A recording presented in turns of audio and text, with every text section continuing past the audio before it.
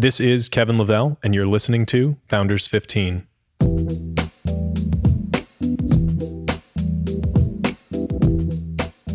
You know what the world needs? Another business podcast. Well, actually, maybe it does. See, I've listened to a lot of podcasts, many of which were truly great. I learned a lot and had takeaways that changed my business or personal life.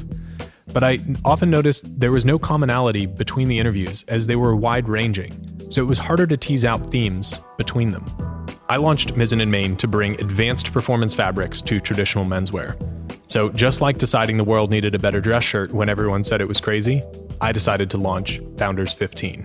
Founders 15 is a unique new discussion experience, distinct in three specific ways. The conversations will be founder to founder, eliciting an enlightening back and forth of two people with an overlap rarely found in other interviews. In my position as founder of Mizzen & Main, I've gotten to have extraordinary conversations with other founders, and I know that there are takeaways that a lot of people would benefit from. So episodes will also feature the same 15 main questions in each podcast, helping bring a continuity to these discussions, with appropriate probing on key themes as they develop throughout the interview. Perhaps most distinctively, I'm focused primarily on founders building something right now, and not just the billion-dollar unicorns that get headlines every day. These interviews feature real people building real businesses today. Business titans from years ago offer much to learn from, but my focus is on those in the heart of their journey to build something great. To keep things particularly interesting, I'll also be interviewing a few well-known athletes and coaches, founders in their own right, to gain additional insight and inspiration as to what it takes to achieve greatness. Would love to hear any feedback anytime. I'm on Twitter at Kevin S. Lavelle, and I hope you enjoy these conversations as much as I've enjoyed having them.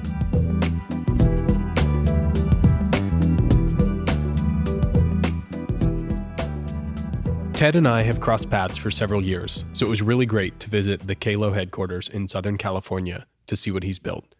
Ted is a man who loves his wife and his family to the core of who he is. He just didn't love wearing a wedding ring. His business partner felt the same way, so in the classic "there must be a better way," they created a silicone ring that spawned a whole industry and has turned into so much more at QALO. One of my favorite parts of talking with other founders is hearing the story of how they came up with their name. QALO came from a love-hate relationship with Scrabble and the difficulty of using the letter Q.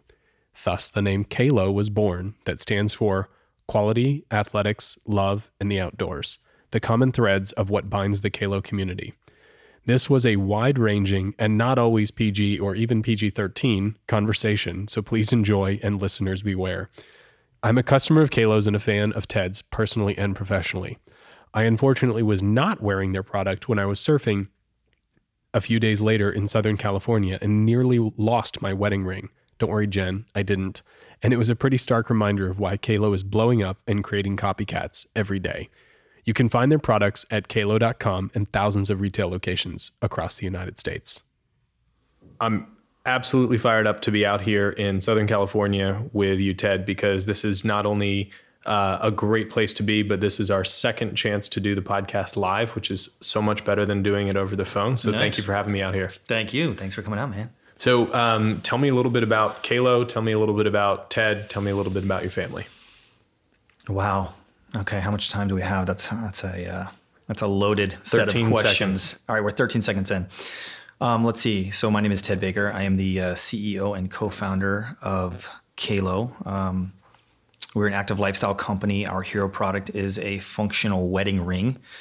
My business partner and I both got married around the same time and realized that it was very impractical and quite a pain in the ass, actually, to wear a wedding ring.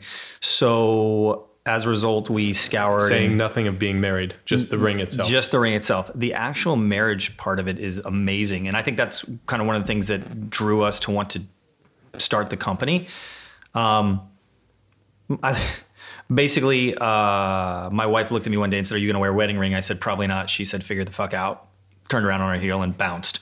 And that was my inspiration to be like, I should probably figure this out. My wife is very important to me. So I did so. My business partner, who was, a great guy who I knew from other things, said, "That's genius. We should start a company." I said, "Okay," we did. QALO since has become, a little bit of the leader of the industry. Google says we founded a white space, which apparently is very difficult to do. And as such, we now live in this active lifestyle brand called QALO, standing for Quality Athletics, Love and Outdoors, where the most important things to us are our commitments to our family, our spouses, our jobs.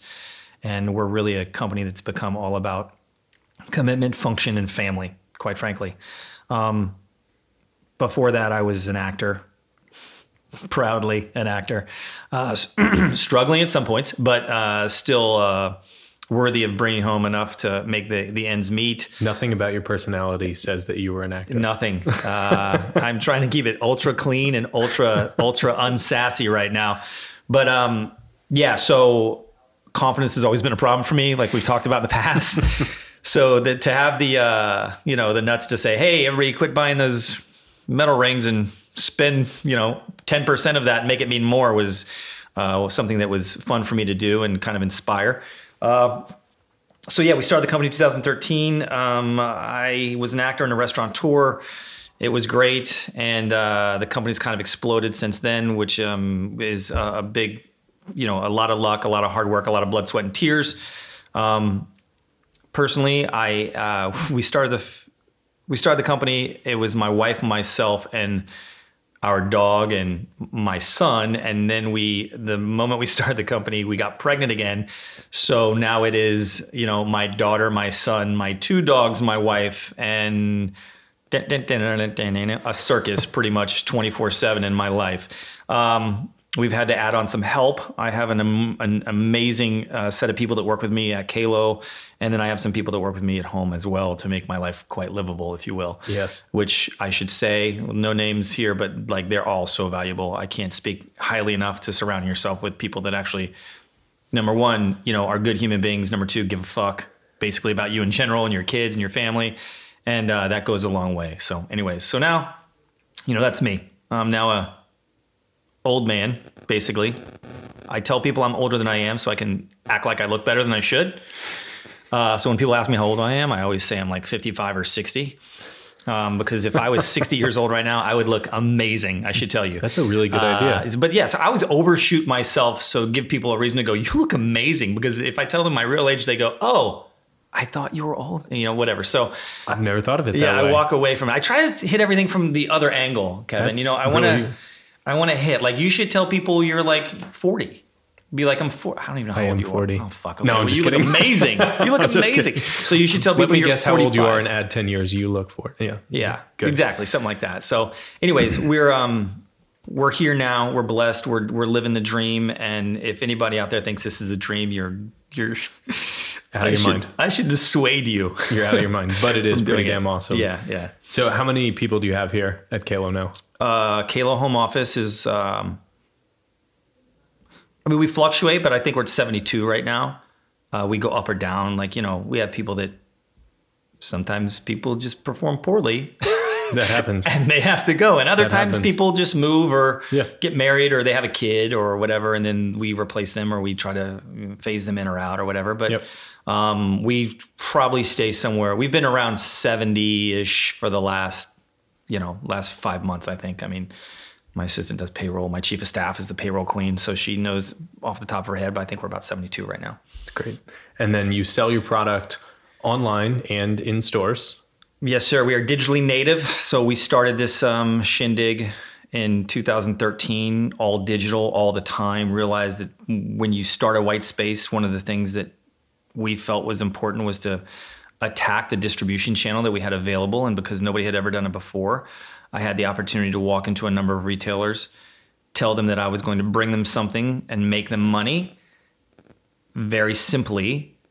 Then I told them what it was, and they laughed at me, told me I was a moron and I should leave their office. And then I then convinced them that actually this was a good idea and they should allow me to be a revenue generator for them. And if they get out of the way and let me help them, then I'll make them look like a rock star to their bosses. And, we've now been, soft good of the year in a couple huge retailers. We've done, millions of dollars in other places, in a single retailer that that's things of that nature are nice, but we're now carried wholesale wise. We're in REI and, Bass Pro and Dick's and Academy, launching into some larger mass revenue places coming up here in the next couple months, and things have been good. But we understood that the first thing we could do, the most important thing we could do, is understand our customer. Once we understood our customer, we understood how to achieve finding them in other places. And I think that was one of the things that we did that was really, we've made a lot of mistakes over the last 5 years. Don't get me wrong. No company goes from zero to, whatever without making a ton of mistakes. But the fact that we were able to, in the midst of, mistakes, every 2 step forward, 1 step back, or 1 step back, 2 step forward, we were able to really make a couple of nice strategic calls and owning the wholesale market. Now we see our business is not half, but it's more like 60, 40, 55, 45 of digital to wholesale. And we see that kind of swinging with what's happening. And now we're launching internationally, and that's going to only drive our digital brand higher. So we see that it will kind of bounce up and down, but I'm excited. I'm super stoked, actually. This is probably the toughest year we've ever had. And I look at it and think, well, we lived through that. Yeah. Fuck it, let's go for another, Keep going. Yeah. Well, let's go back to the beginning. You got married, and you and your co-founder said, let's make something that we actually enjoy wearing and doesn't get in the way. Yeah. How did you make your first prototype, and how long was it from your first prototype to when you actually started selling online? What were some of those key moments? Well, it's interesting because, when we were kind of brainstorming this, we had the idea that we really wanted to make it in the United States. It was a huge deal for us to be able to be made in the US. At the time, in 2012, in the fall of 2012, what I found is that it was impossible to do that. Absolutely nobody wanted to take a risk, or nobody wanted to do anything within the budget that I had. And remember that I was starting this with pretty much, the idea of bootstraps, what's bigger than bootstrap? Like, what if you bootstrapped it? Like, but what's the next thing? Because that's what I did. My partner and I basically used our own money. We've never taken any financial or any institutional money, still to this day. We have a bank that we deal with for a line of credit, but we still don't never taken investors. So in 2012, we each looked at our bank accounts, realized we were pretty much not broke, but didn't have a lot of money. And how are we going to do this? And anywhere that we went in the United States, they weren't looking to take a risk, number one, on anyone. And number two, they weren't incentivized by doing anything in any sort of small quantity. And our first, to kind of skip a beat though, our first shipment of rings was literally 50,000 rings. Nobody in the US had any interest in doing any of that. They were all like, unless you're doing in millions of volume, and that was going to be, the setup charges, it was just hundreds of thousands of dollars that clearly we didn't have. And I wasn't in a position that I felt like I wanted to go out and try to raise that. I felt like speed to market was the most integral thing we could do, which now is proof in the pudding. There you go. Our speed to market was huge. It was key for us. That's why you guys are number one. Yeah. So going back and thinking about what we did, I had done some other businesses in the past that were, failed miserably. And if anybody ever thinks that so I was an actor where you basically have to be rejected every day. So you get used to that rejection. So then when you are doing that and doing businesses and the businesses fail, it's just very commonplace. You're like, oh, I failed at that too. Okay. Just wrap yourself in it. Yeah. Just really the misery of failure really just embodies you. And nothing teaches you that better than being an actor. So rejection was just part of my life. So going to all these places and being rejected wasn't that uncommon. What I found myself doing was pulling on another resource. So I knew, and it just really happenstance. I say all the time, timing and luck are two things you can't go back and figure out a way to explain. But those timing and luck would be my explanation, because there happened to be a guy that I knew through a friend of mine that I did another business with that ultimately failed, who created something in Taiwan, this guy in Taiwan, and he happened to be coming to the United States for vacation. And lo and behold, he was flying through Los Angeles, where I lived, and it turned into, hey, can this guy meet That meeting was, to say it was challenging considering he didn't speak any English. It was difficult to find him amongst the hotel where he was staying and then to try to communicate, but somehow we did it. We handed him things and said, make these prototypes. He came back, and then it was an email trail between he and I that ultimately landed at 50,000 rings in my garage somewhere towards the end or beginning of 2013, end of 2012, beginning of 2013. So we actually incorporated the company in December of 2012. We started the company basically in 2013. So it took about 4 to 6 months of some sort of innovation to make this happen.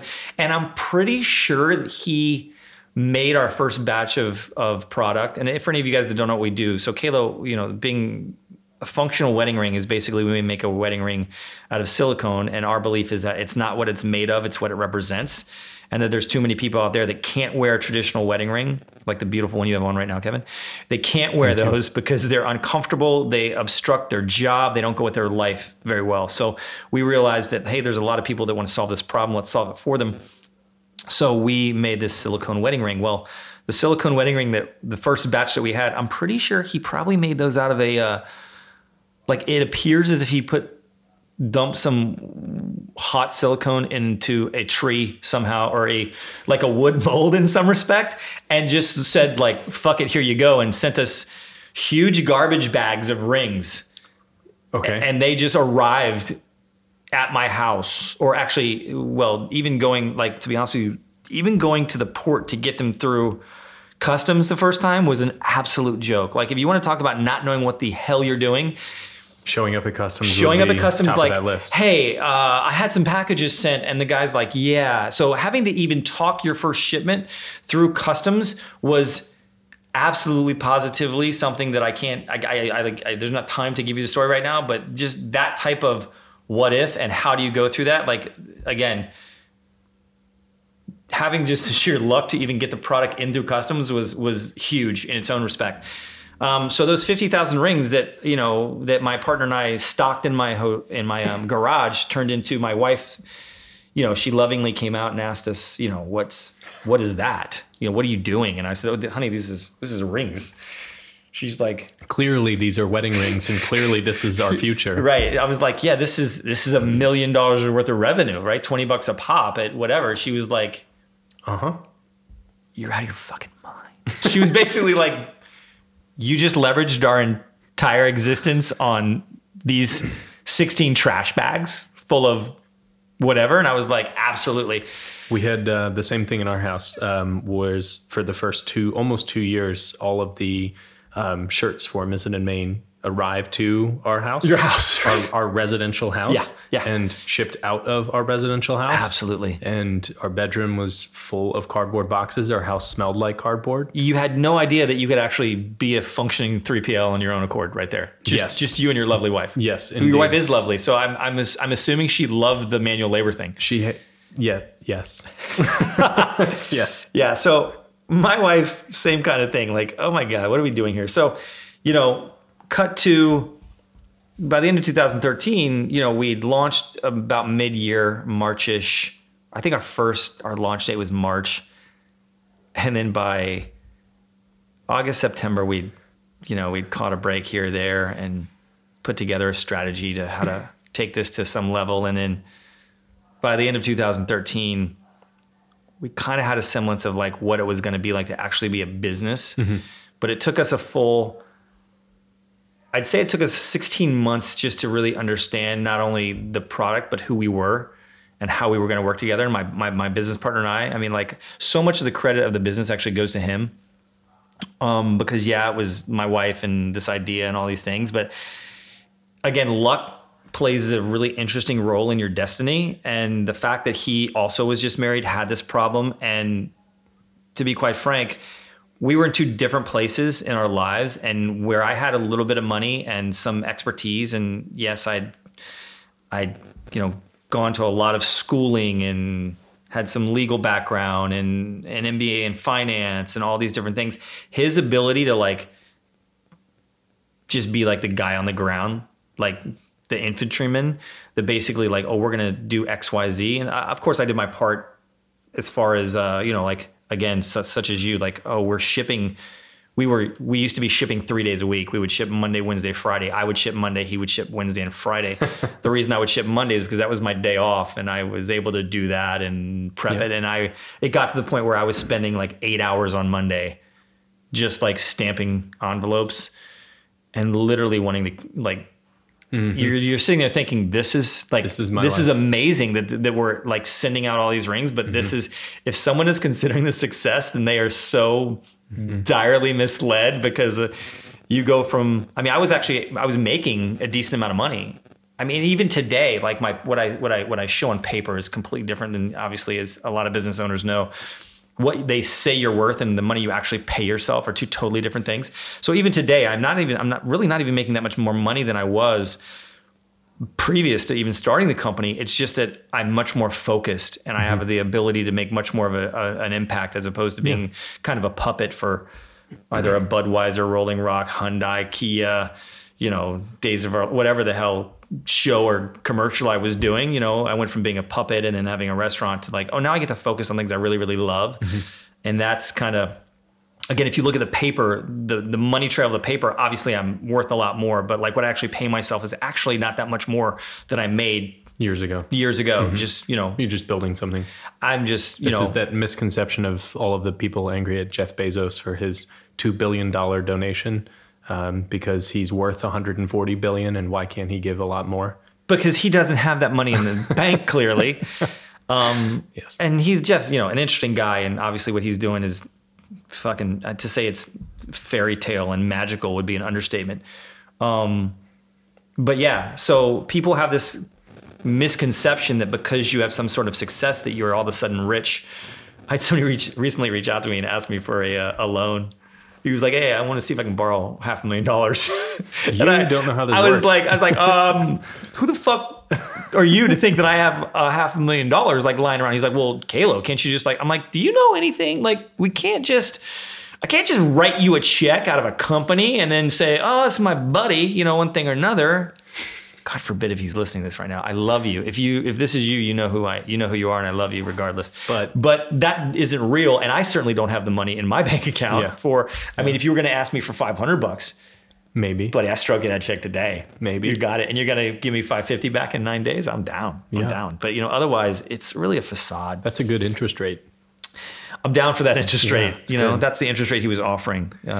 So, anyways. So you told us the name QALO earlier. Yeah. How did you guys pick that? Did you come up with the acronym and then you came up with the name and then came up with the words, or vice versa? Kevin, you know what? The silliness of all of it is just that I love naming conversations. I'm not that smart, and I don't have that much creativity. In 2012, my sister and I, who I love dearly, were playing Words with Friends regularly. Mm-hmm. I know this is silly, but if anyone ever plays Words with Friends, nothing starts with a fucking Q. No. There's like QIS. There's like QI. Those are two big wins in Words with Friends. There's QAT, I think maybe. I'm not sure, but I can tell you this. I was like, nothing fucking starts with Q. So my business partner and I were banging our heads against walls. Like, what the hell are we going to name this? And I was like, we need a word that starts with Q, because of course we also have to trademark it. We have to patent it. We have to get the web address. Mm-hmm. And lo and behold, I was like, fucking, let's make it an acronym, and it'll start with a fucking Q. And sure enough, I was like, QALO, because we were thinking about Halo. Halo was on our minds. We try to combine our wives' names, like just the stupidest shit you've ever heard of. Like the things that you look back and go, we were morons. And like that's what we do now when we think back. We're like, we were idiots. No one liked the name Nike when they first got it. You know what? And here's the irony. When I came up with QALO, my idea was Nike, because in 1983.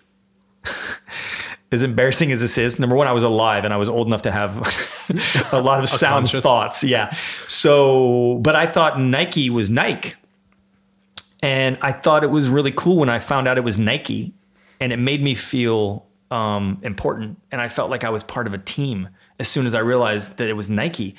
So the same idea with QALO. And by the way, I don't know when Nike started and how long it took for me to fucking realize it. But look, we've been in business for 5 years and people still don't know how to say the name of my freaking company. So I get Meissen in Maine quite a bit. So you just love it too. Yeah. Like you seriously, like the hair on the back of your neck stands up and you want to stab the human being with whatever object you're holding. So, I mean, you don't know how many planes that I sit down on and everybody goes, what's this? And And if they know me, they go QALO or QALO or I don't know. But I'm like QALO. And they're like, that's what it's called. And I'm like, yeah. I mean, people that wear it that don't know the name of it is what is astounding to me. But it is what it is. So I'm trying to involve as many people in the community as possible. But one of my ideas was if we can make this something that people will get it and feel attached to. It's like RUCA. It's not RVCA. The same idea. It kind of goes back to that. Did not know that. Okay, so here we are. Here we are learning together. Like this is hugely important. Maybe I'm wrong. Yeah. Fuck, I don't know. Maybe I'm wrong. It's okay. I thought the Bulgari U or looks like a V. Yeah. For years I thought it was Bavulgari. Oh, well, there you go. Okay, yeah. So we're on the same place. Yeah, so it happens. And then we're learning together. This is important. Founders sharing thoughts with other founders. So the idea behind QALO was quality. Once we knew it was going to be a Q, we then put in the idea, the first thing we wanted to do is bring quality to people's lives. And I think that was one of the founding pillars. And then we just kind of went after that and we're like, what can the A, L, and O stand for? And it was just blatantly obvious like it's about athletics. Yep. Love, and outdoors. And then, we actually kind of gave that blueprint to, so my business partner's name, my co-founder's name is Casey Holiday.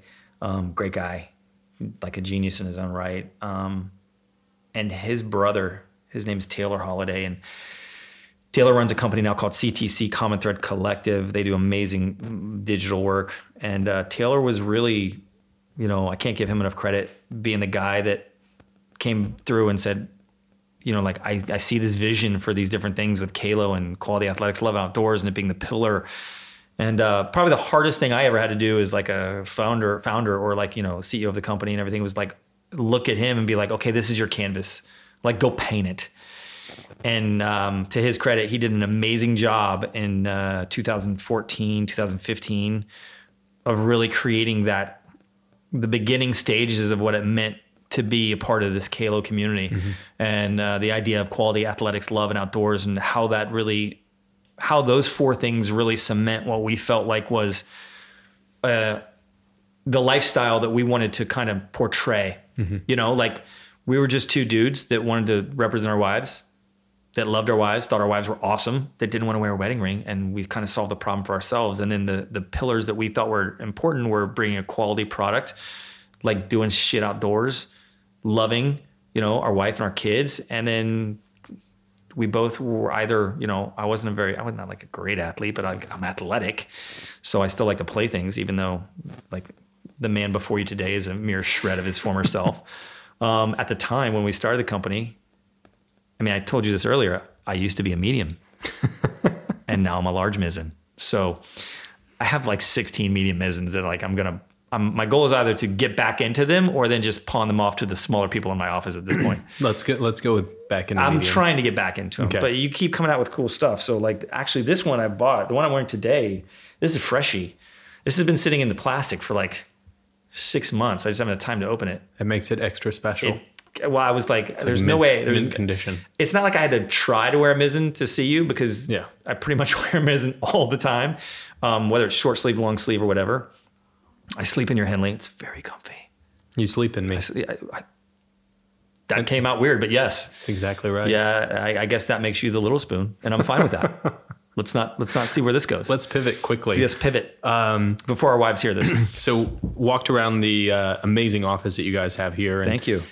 The cool look and feel of your office is something that I know a lot of when people walk into our office, they go, "Oh man, this looks so cool." It's like that's not it. That's not what makes our culture who we are. Yeah. So I'd love to hear. You guys have the equivalent of a CrossFit facility here, and you've got really great looking facades and conference rooms, and it looks great. But how do you define and defend your culture every day?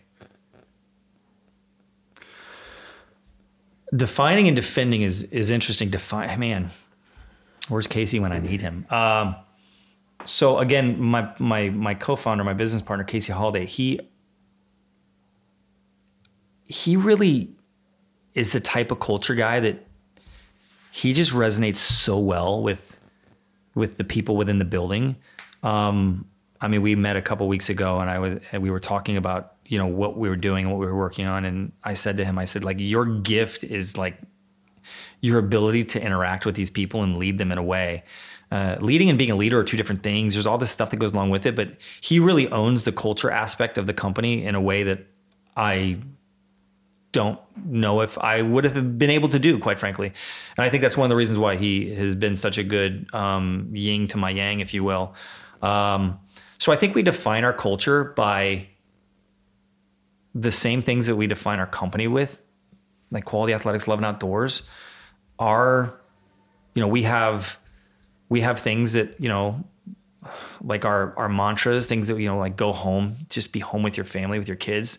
My wife would argue that I don't live that one quite enough. It's harder when you're on the road. Yeah. It's a lot harder when you're on the road. FaceTime's amazing. It's not as good, but anyway. So he really defines a culture within the building in a way that I don't know that I could, just because he's younger than I am. He sees eye to eye, but he's so next level smart when it comes to culture and how to get people to really buy into certain things. I'm good at speaking in front of crowds. I'm good at selling certain aspects of the company. I can share a vision very efficiently. He can get people to understand their role in a very unique way, and he does that very, very well, and he's been the foundation. So I think he really defines the culture in a way that's super unique and something that has been just astounding. And I think you defend that culture by living it every day. If you don't, again, my wife would argue that I don't live enough of the culture, but we try to set it up. And I am actually the anti-culture. Like, I'm the yang to the yin or whatever for the culture, because I'm like, what the hell is going on? Why are we having a donut party again? Is it really National Kiss Your Dog Day and we need to bring every dog into the office? It's Give a Hug Day, so we're going to go take a break and go out and go on a hike and hug each other. I can't express to you the amount of criticism that I've given to our culture over the last, but God love him. He kills it, man. And it works and it's good. And it's me on the other side of that going, is it really, dress 80s day here? And are we really playing Hungry Hippos with human beings? I don't get it, but it works, I guess. When my team listens to this, they're going to kill me about that Kiss Your Dog Day. Yeah. I don't know how we missed that one. I walked into the office, no lie, a fucking week ago, and there were 20 dogs in the office. I was like, what is going on? And they were all barking at each other. Well, that's what happens when you put 20 dogs together. Yes. And the irony is, I think my dog's actually coming to the office today.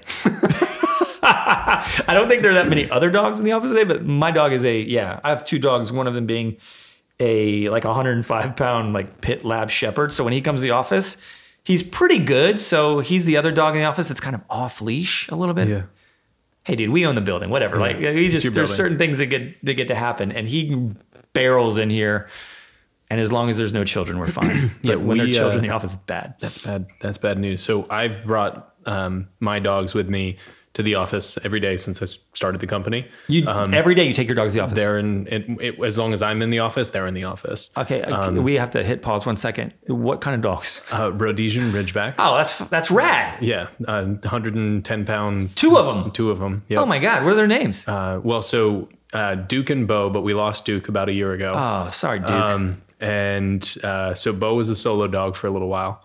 And then we got Murph in March, which for any of you, if your wife is pregnant. Oh, great idea. Don't get a dog.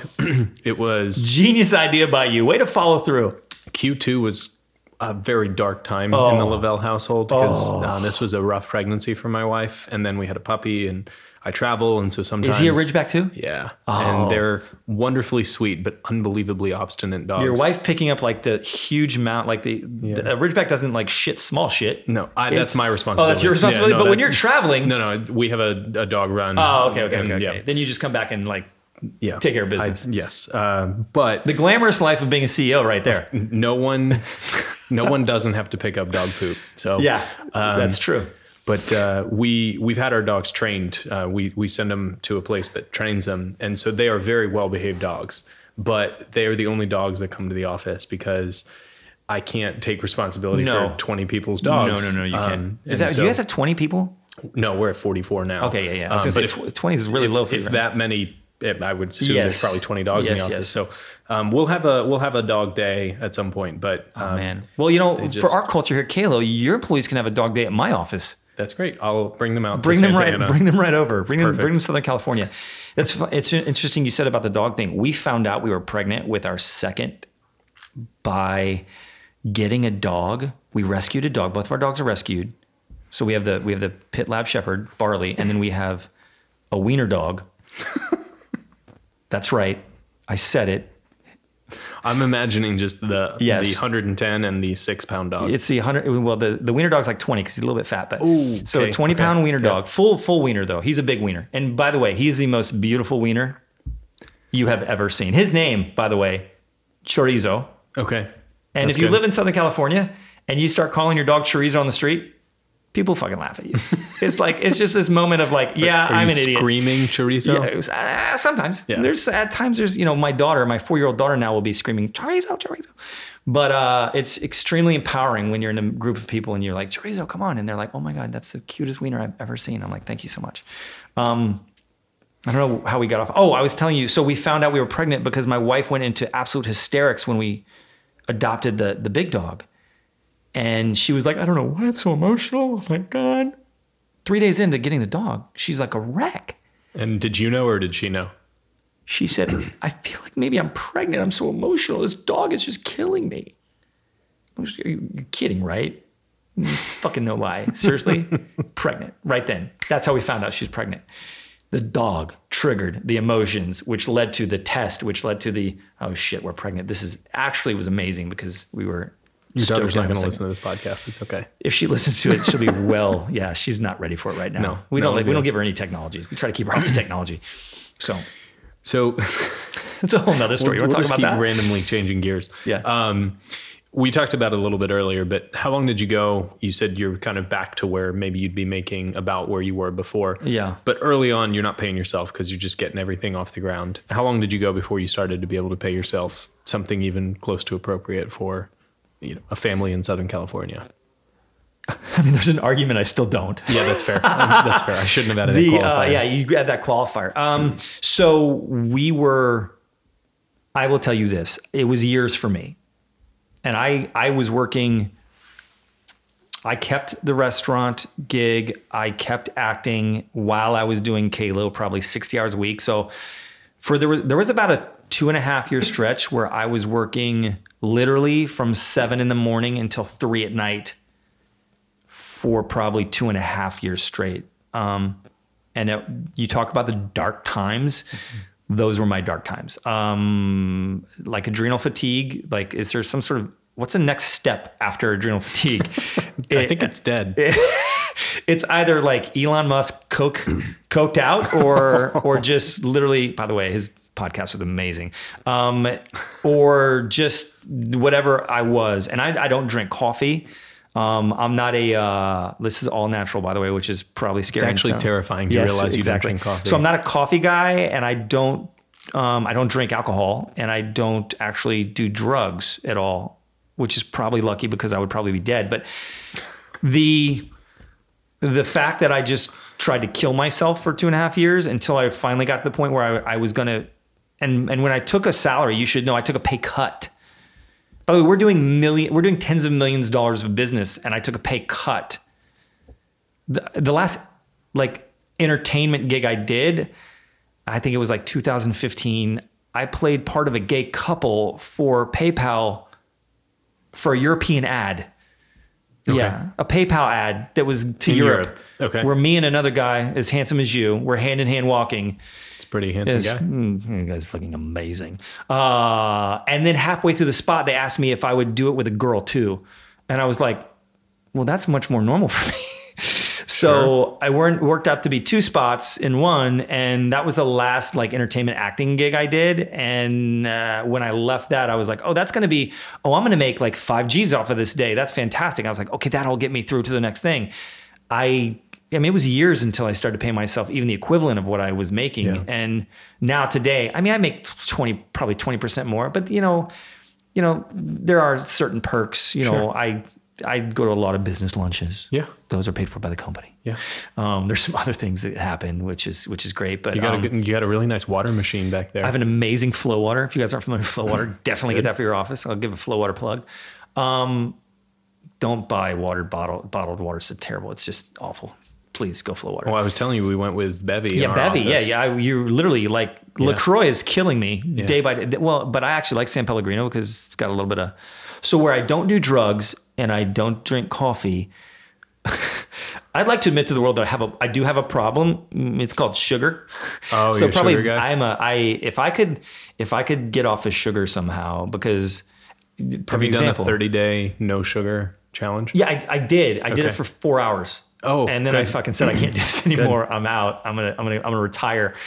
It never happened. So that's my addiction. If I have an addiction, it's sugar in my family is mine, and work. Actually, sugar, work, family. Those are sugar, family, work with some order. That's how they go down. So who most inspired you? Oh man. And it can be somebody that you know, or it could be a famous person. Right. Like how many people you're like, Oprah? Do you hear that like that? You're like, oh, I was inspired. They've actually been really good. Really? Yeah. God, mine's gonna suck then.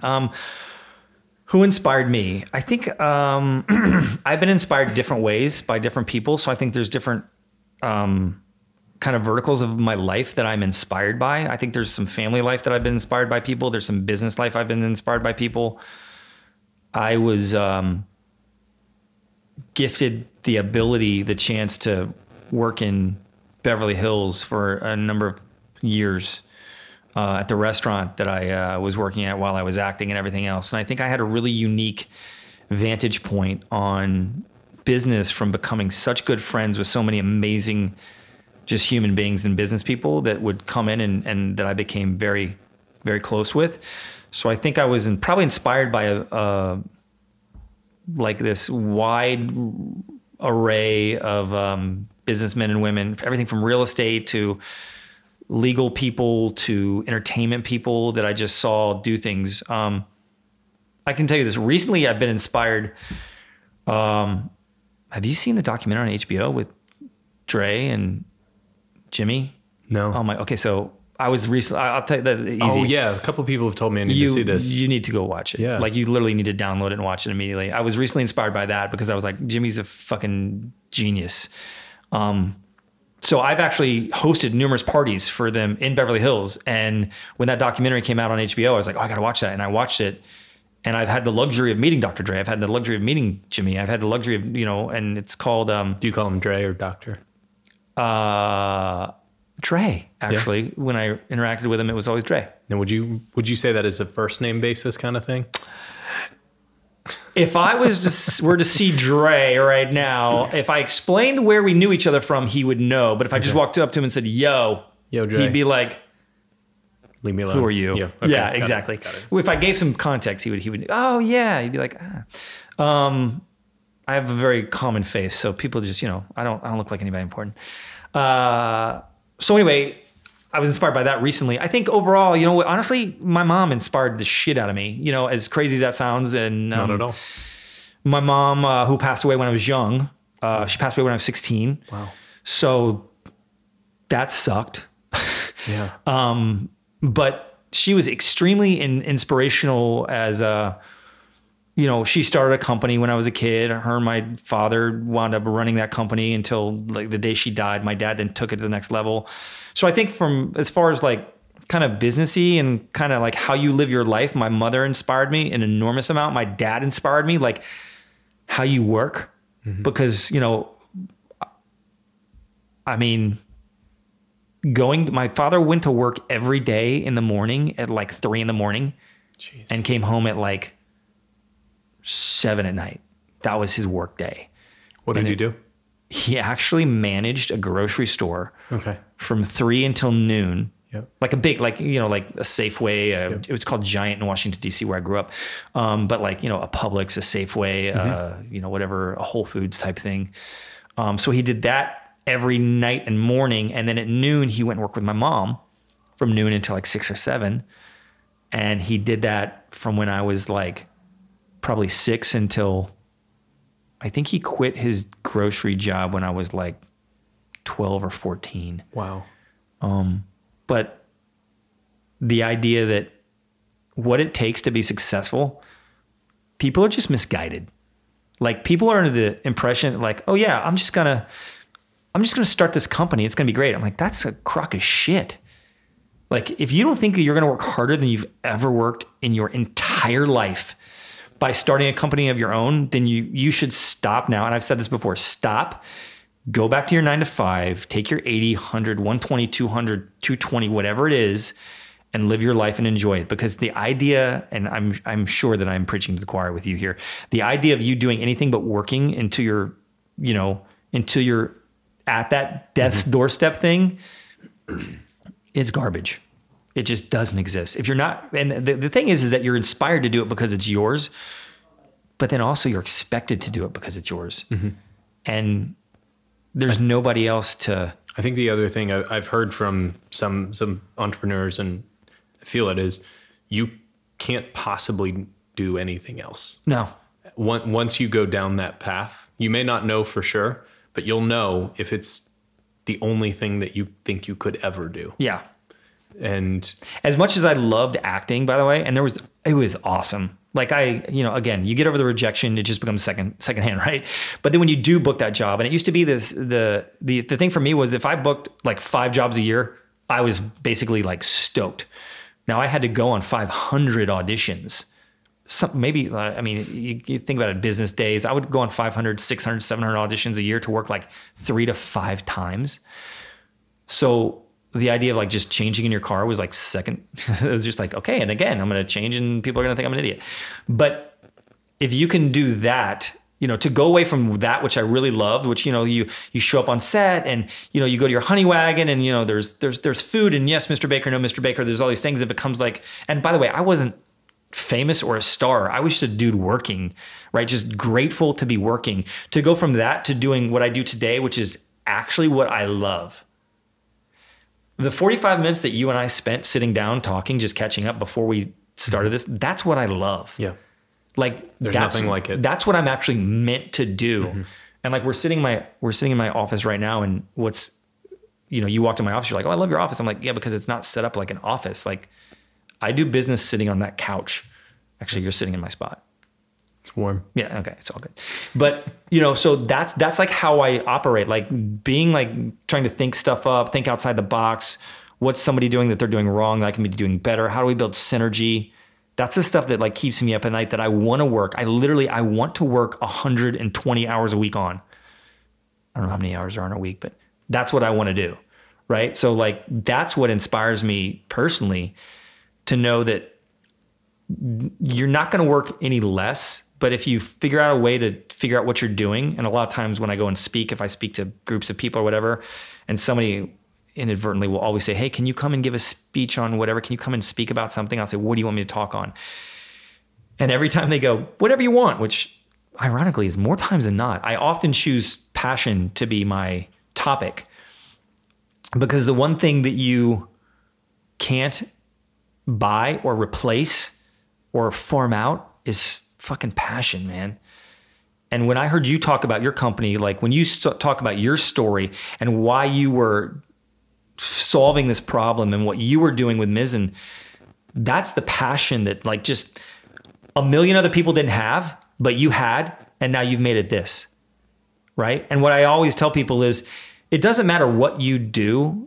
If you're passionate about it, if you're passionate about Q-tips, then do Q-tips and make whatever money you can. And you're going to be so freaking happy because you're doing what you love and what you're passionate about. So when I was working like those 21 hours or 20 hours a day, I was lucky enough to be spending at least half of that time on something that I was extremely passionate about. And then I had the other luxury of doing things that I liked. I loved the acting thing. I loved the restaurant. I got to interact with people. I drew a lot of great energy and synergy from like the people that I encountered and how it went down. And actually all those things taught me how to do what I do today. And then I get to add all that I've learned, getting my MBA, getting my undergraduate, any kind of law school, XYZ, with the passion that I have for what QALO is. And to me, that's the recipe for success. It's blending that passion with what you've learned along the way. Because to be quite frank with you, I failed my way exactly to where I am today. And my goal is to continue to fail up, because you're never just going to win at everything you do. Like life gets in the way, things suck. People turn around, things don't go the way you want them to do. So just keep failing your way. And I often say, failing my way to the top is the best thing that I could have ever done. And I'm not even close to the top right now, but I'm a low mid level right now. Yeah. And so I see the vertical I want to keep failing in the direction I am. So it's pretty awesome. So how do you stay sane on that journey? My wife, the first thing that pops in my head,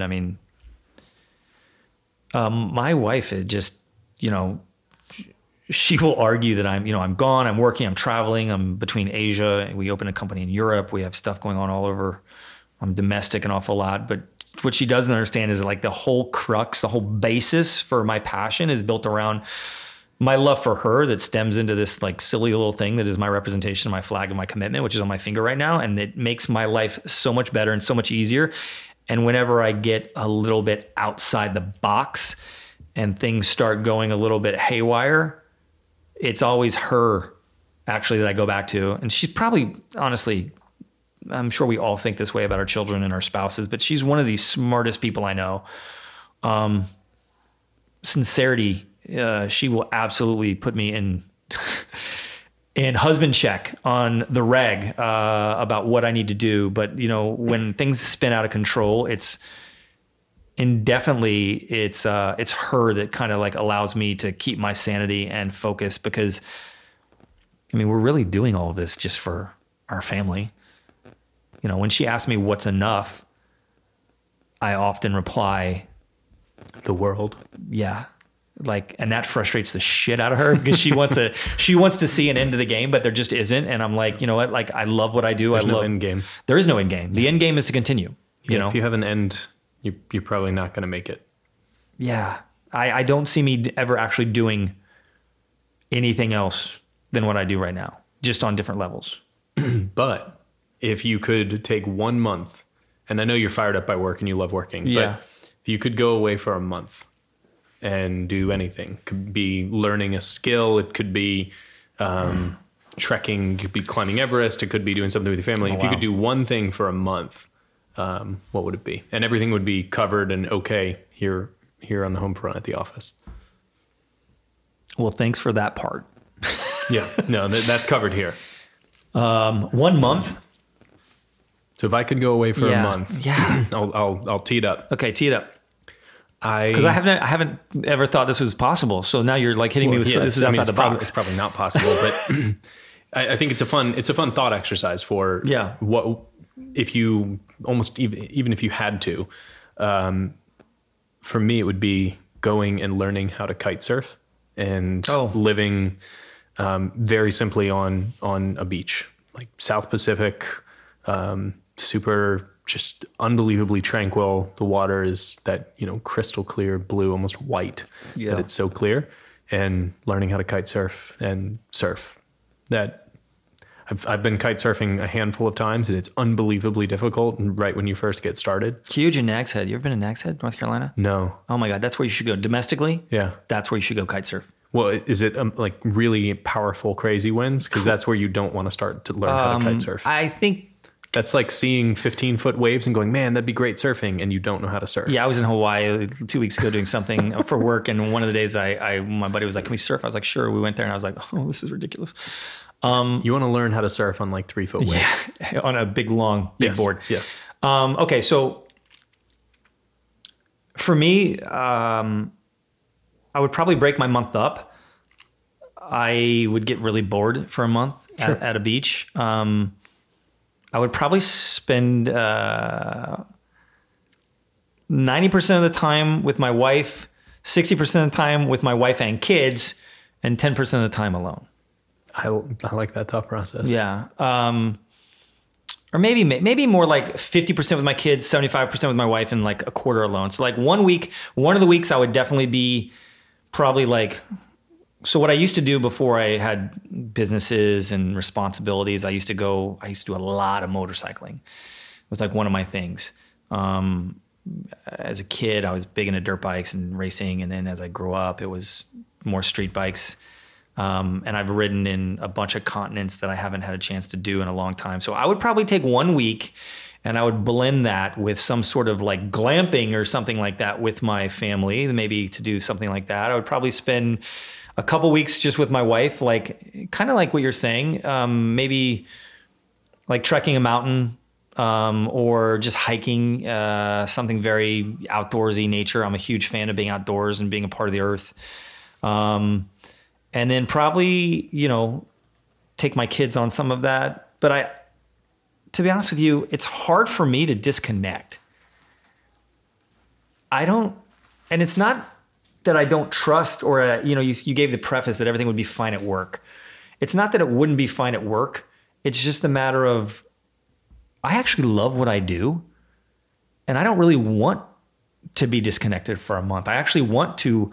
That's part of the thought-provoking challenge of the question. I love, like, even if I went and did all these things, I would still be on my email and be on my iPad in the middle of the night, like just checking in, saying hello, because I've done two things. I think that like we've built a team of people that I truly adore. And one of my wife's complaints is when I go away, she's like, yeah, but you're going with X.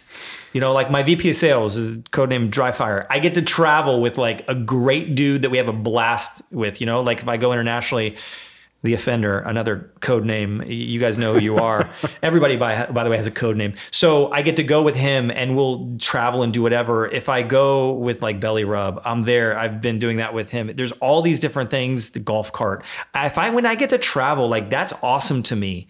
I was in Asia recently with one of my guys, Scramble.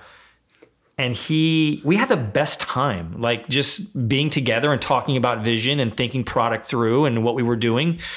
I love that. And I don't want to really leave and disconnect from that. I just want to be able to spend more time with my family.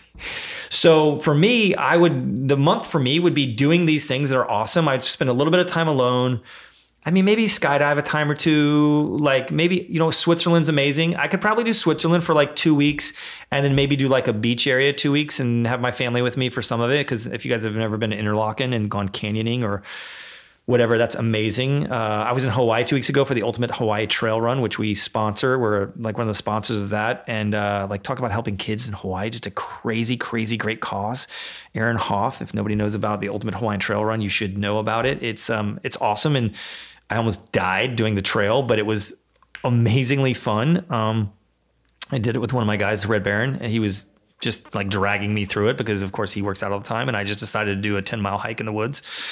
So who knows? But so somehow of combining like my wife, my kids, for not all of it, because I still want my wife a little bit alone, and then being able to keep up with what's going on would be huge. So I guess that's how I spend my month. I probably just avoided that entire question. You dance around, but it's okay. All right. So we talked a lot about the challenges and struggles early on in getting the business going and how hard you're working. Mm-hmm. I know you don't see it necessarily that way, but there's sacrifices along the way. Absolutely. Rather than talk about all of it, is there one thing that you feel like, man, that was definitely the single biggest sacrifice I've made? And the obvious answers are just time away from family, and that could be it. But is there one thing you feel like you sacrificed most on to get here to this point? The sheer, I think every day we all sacrifice something to do whatever it is we're doing. There's an opportunity cost for every single thing that we do, and there's really no way to get around that. It's all an aspect of, what you deem most important or what you really want. For my career, I sacrificed where I thought my career was going as an actor. I thought it was going in the right direction. So I think that was a sacrifice. The biggest sacrifice it's the most obvious one. It's like my relationship with my wife and the time that I spent away from now both of my kids. It was only one to start, but now it's two. And it's, my son was, I don't know, he was probably 8 when we started the company. And the amazing thing about that is like hearing his business sense. He's totally like, he's just listening. He's been in the car one too many times when I'm like, either talking or visioning things out or doing whatever. And now he's like this little 13-year-old. It's like, Dad, we could do whatever. I could make money doing this. And I'm like, wow, that's a good byproduct. The bad byproduct is, like shaking his friends down for the next business opportunity. The kid is he is absolutely, he is a shark. He's absolutely ready to be a shark. The bad part is like, you have a child and then you're away. My wife, so our employees, you have a kid, you get all this time off. My wife will regularly say, we had our daughter on a Saturday and I went to work on Monday. And I can't give that back. And we're not having any more kids. Yeah. So for me, that was... Are you sure about that? Yeah, we'll adopt. We'll adopt. But I'm not sure, but I think at least my wife says shop's closed, so we're good. I think for me, it is the most obvious one, and it's the time with your family is the one thing that I can't get back. It's the one thing that I've completely sacrificed, and it's the one thing I ask for forgiveness from my wife on a regular basis. It's one of the reasons why I respect my wife so much, because she just holds it together. I was in China one time, and we were having work done on our house. It was pouring rain outside, and she said the contractor and the workers got into a fight in our foyer, like a fist fight. If you haven't been halfway around the world when you receive that call from your wife, when you receive the call and the tone, you see it's your wife calling, you step away, it's whatever time it is, it's completely, so you're totally like off balance. And then all you do is hear the hello. It's a bad call. At the hello, you just say, I'm calling Delta right now. Like, I'm changing my flight right now. Like, that was one of those times. Mm-hmm. There's no, can I have a pass for this?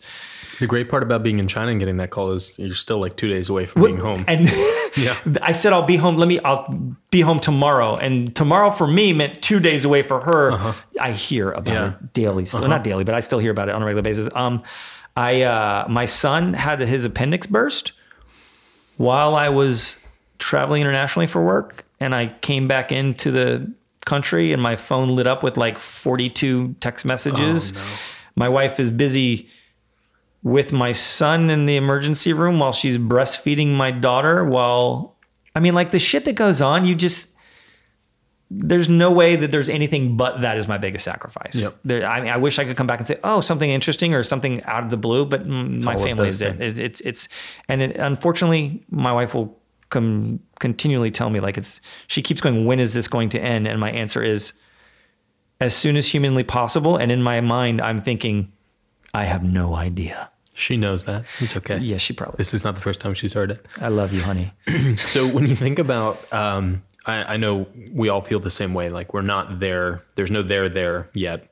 But the moment that things really changed for QALO, when it started to become, you're not just trying to convince somebody that this is the thing, but people are actually buying product and meetings are going well and you're seeing momentum. Is there a moment that you felt like things started to change? Is there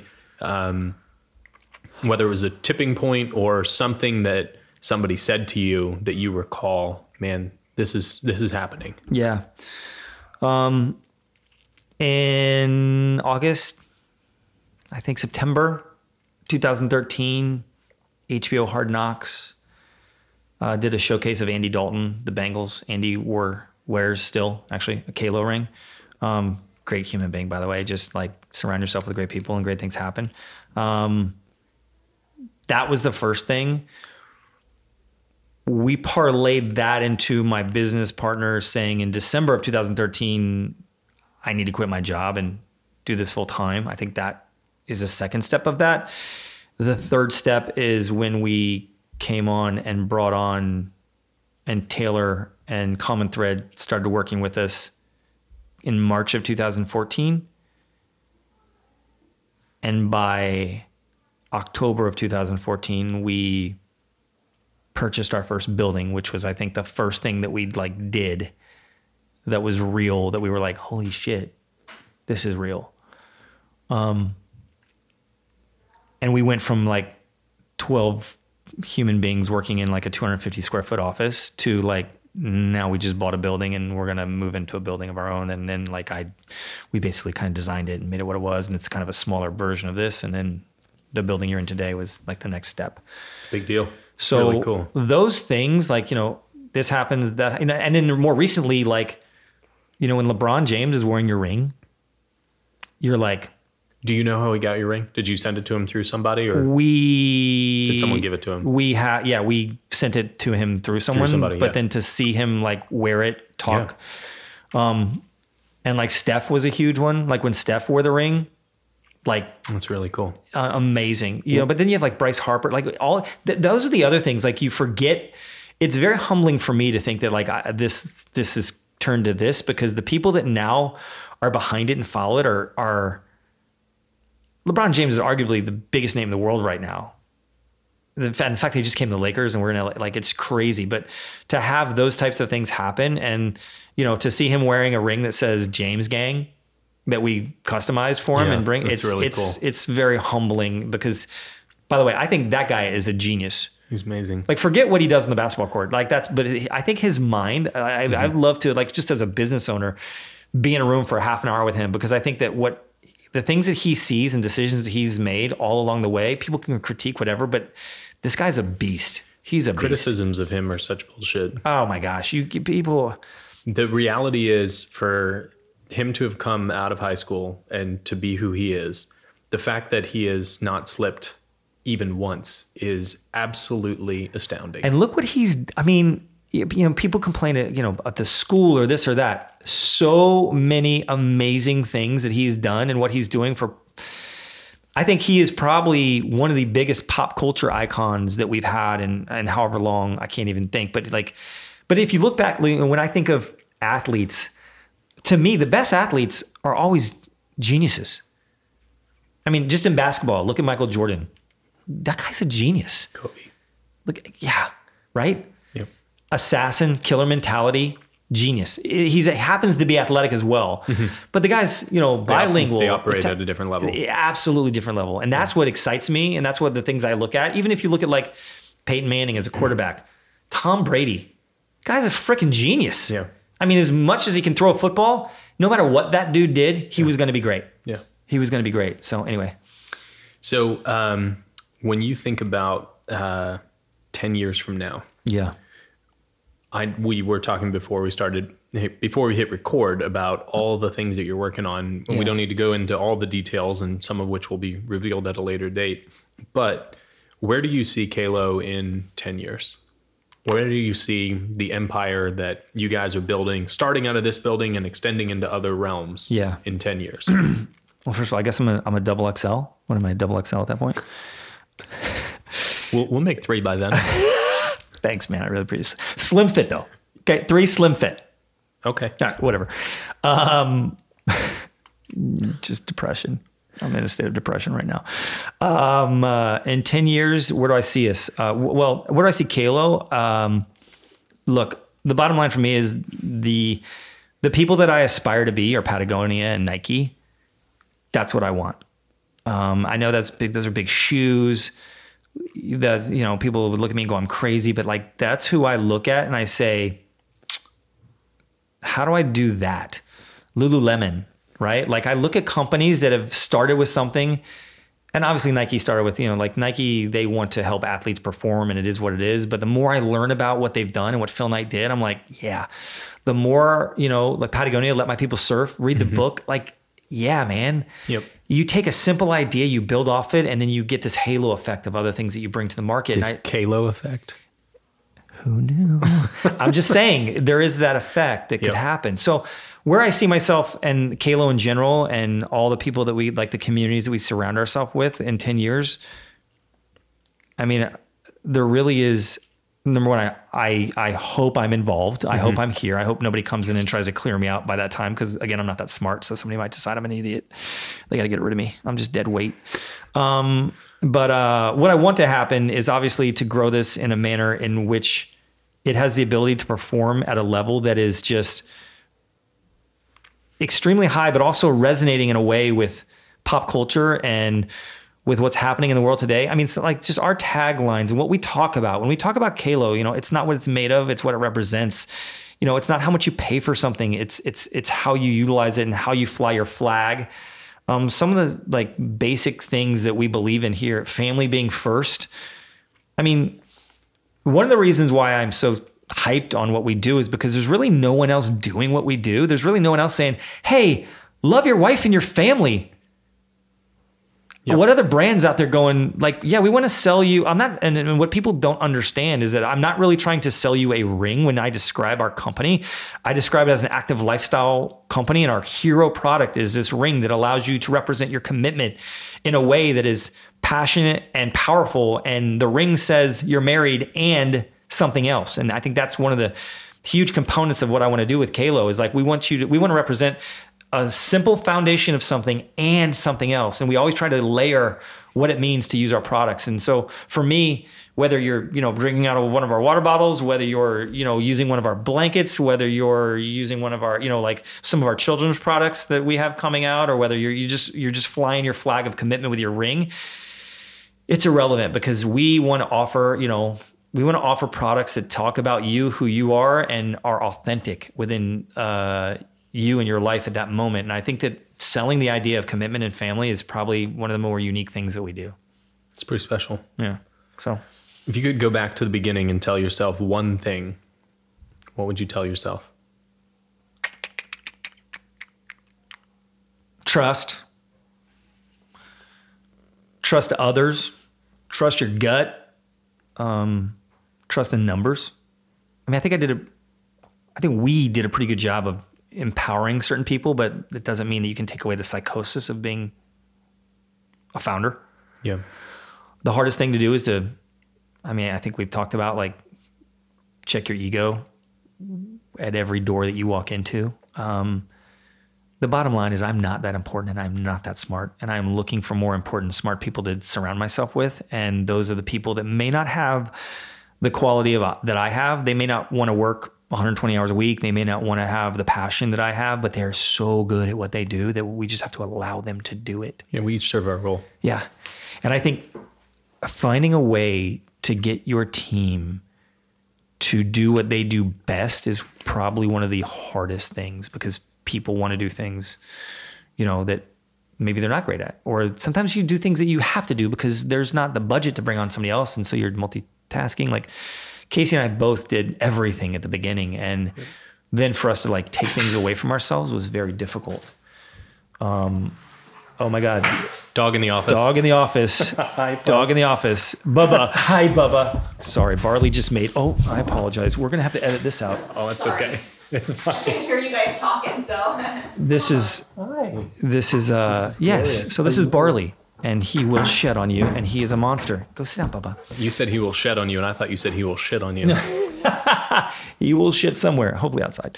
He doesn't shit in the I don't office. think we should edit that part out. It's pretty good. So, anyhow, so I think checking the ego at the door, trusting, and kind of, you know, it's hard to see through the mud sometimes, but you just got to wipe your eyes and keep looking forward.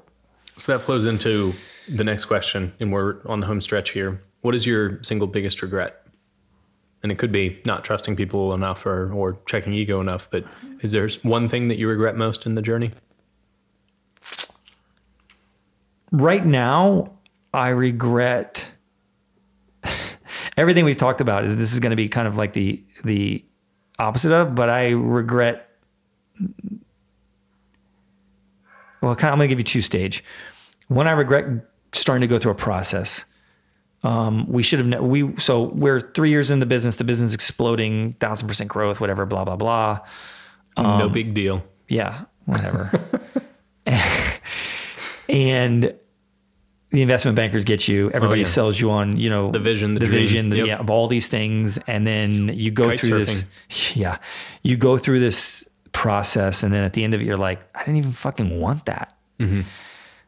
And nothing is as simple as it seems. And anybody out there that is being sold on, like, we can do this for you. This can, like, call me or text me or email my assistant, because it's bullshit. Like, there's so many things that go into actually running a process and going through a transaction that I wish I would have understood, that now I do. Had great people with me. Don't get me wrong. Very nice. But at the end of the day, agendas change and hidden agendas trump all. So I kind of regret going through that process. If we would have kept our eye on the ball, I think we would have, last year we were Inc., number 151. I think we would have been Inc. number 5. Wow.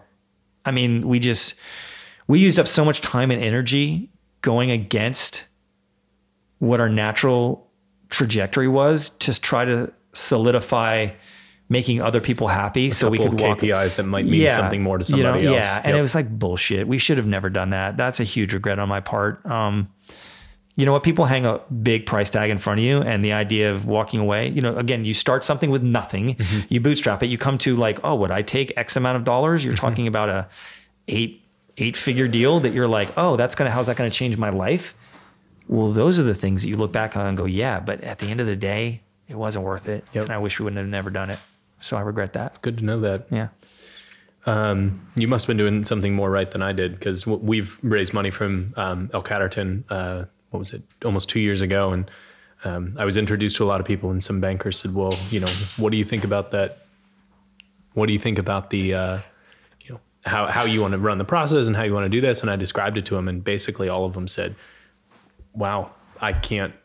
If you can do that, call me back and let me know how you did it. And ultimately it comes down to, I was the founder and I knew exactly what I was looking for. And it took running that process myself. I'm glad I didn't let anybody else do it to find the right partner in El Caterton in the way that we did. Because they wanted to call the 5 people that they knew and check their boxes and be done. And so, we could probably do 5 podcasts. We could do a process. We could do a podcast just on the process. I'm sure.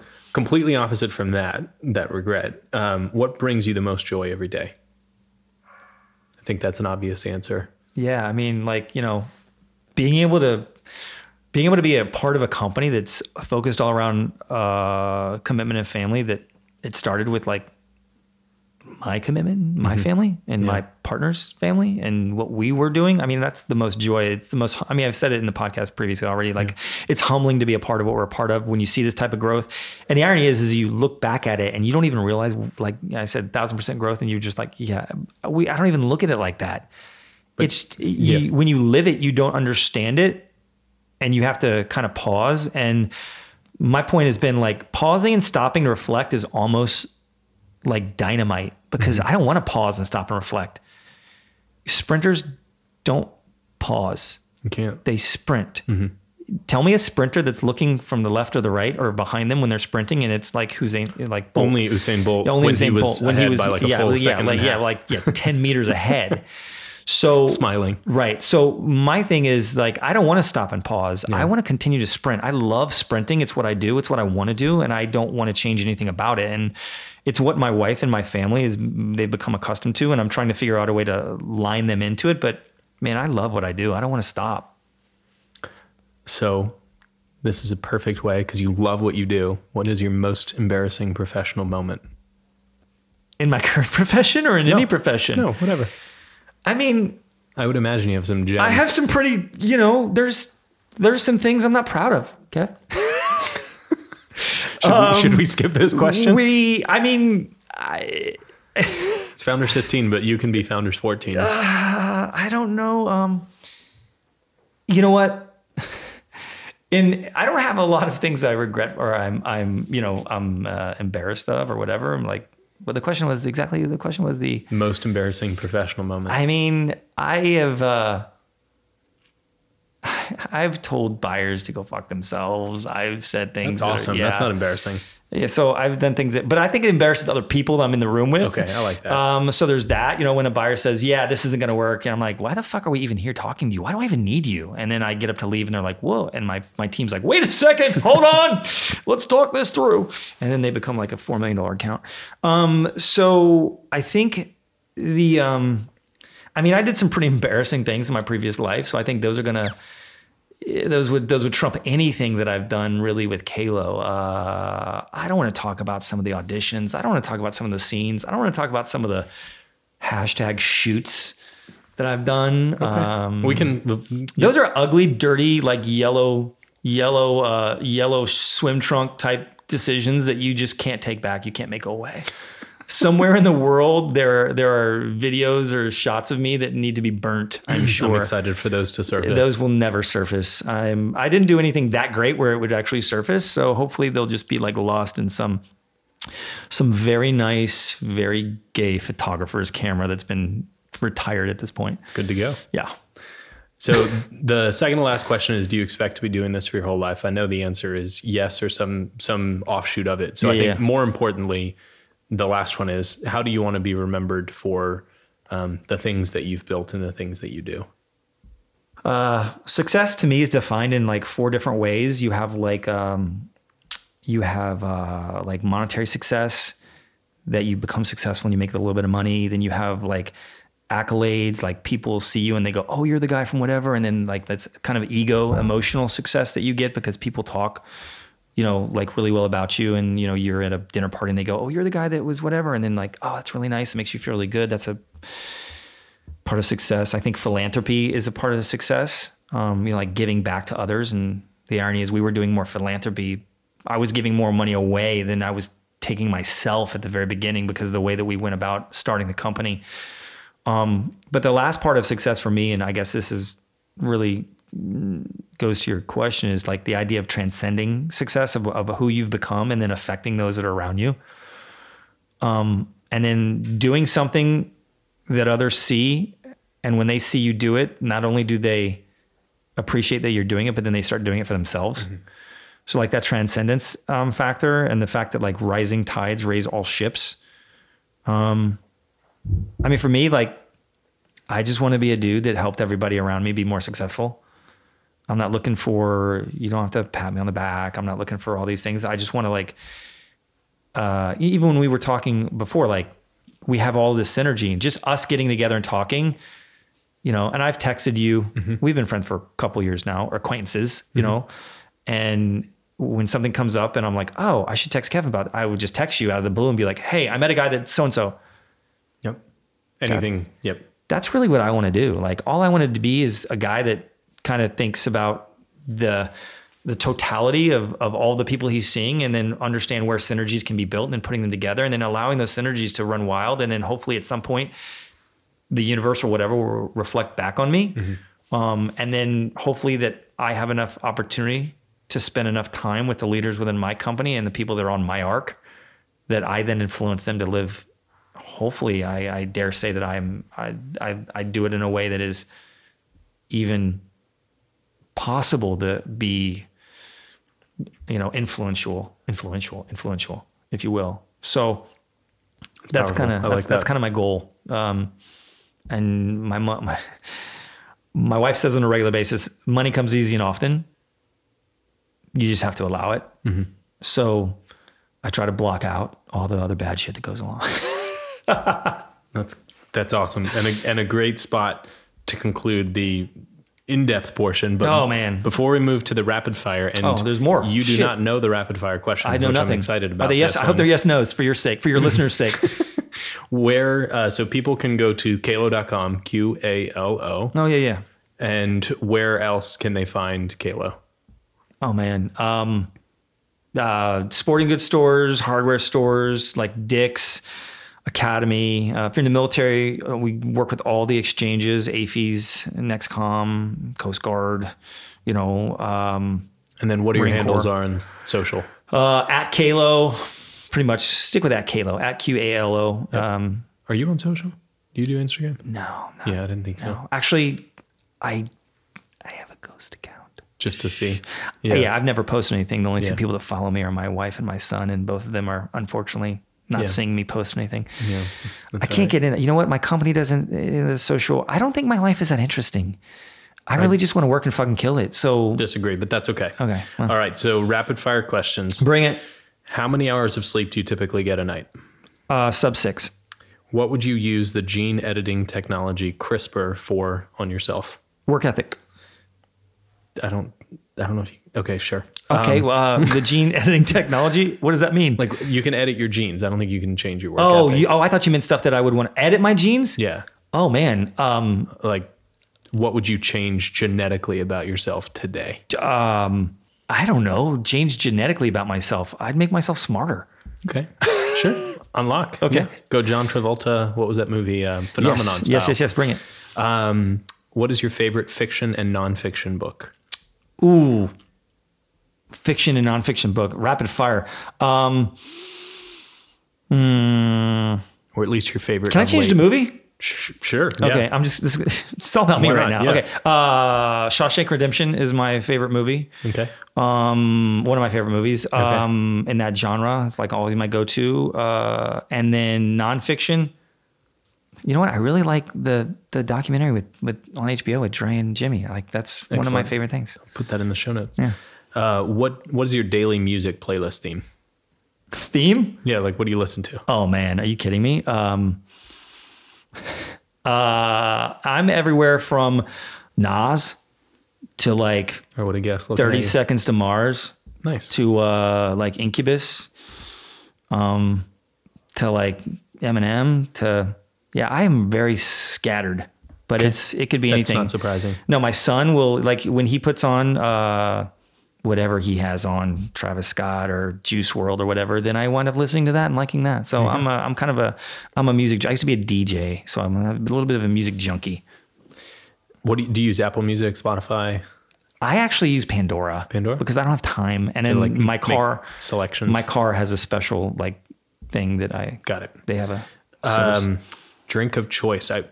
This is normally an interesting question, but you don't drink water. Water. Okay. What would your last meal be? My last meal, Mexican. Do you have a pet peeve? Laughing at shit that's not funny. That actually was funny, so don't I hate that. Yeah. What's your favorite podcast? Oh boy. So many good ones, man. And I'm so spread. I historically listen to a lot of PTI because it's the only way I keep up with any sports, and I'm still a sports junkie. So PTI. Yeah, I listen to Tim and I listen to Gary. I listen to I'm gonna start listening to you now because you're pretty interesting. Except for this one. I'll skip this one.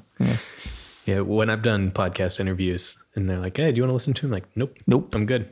Yeah. Yep. I trust I didn't say anything too bad. Ship it out. Amazon. How much money does your household spend on Amazon a month as a percent of your budget?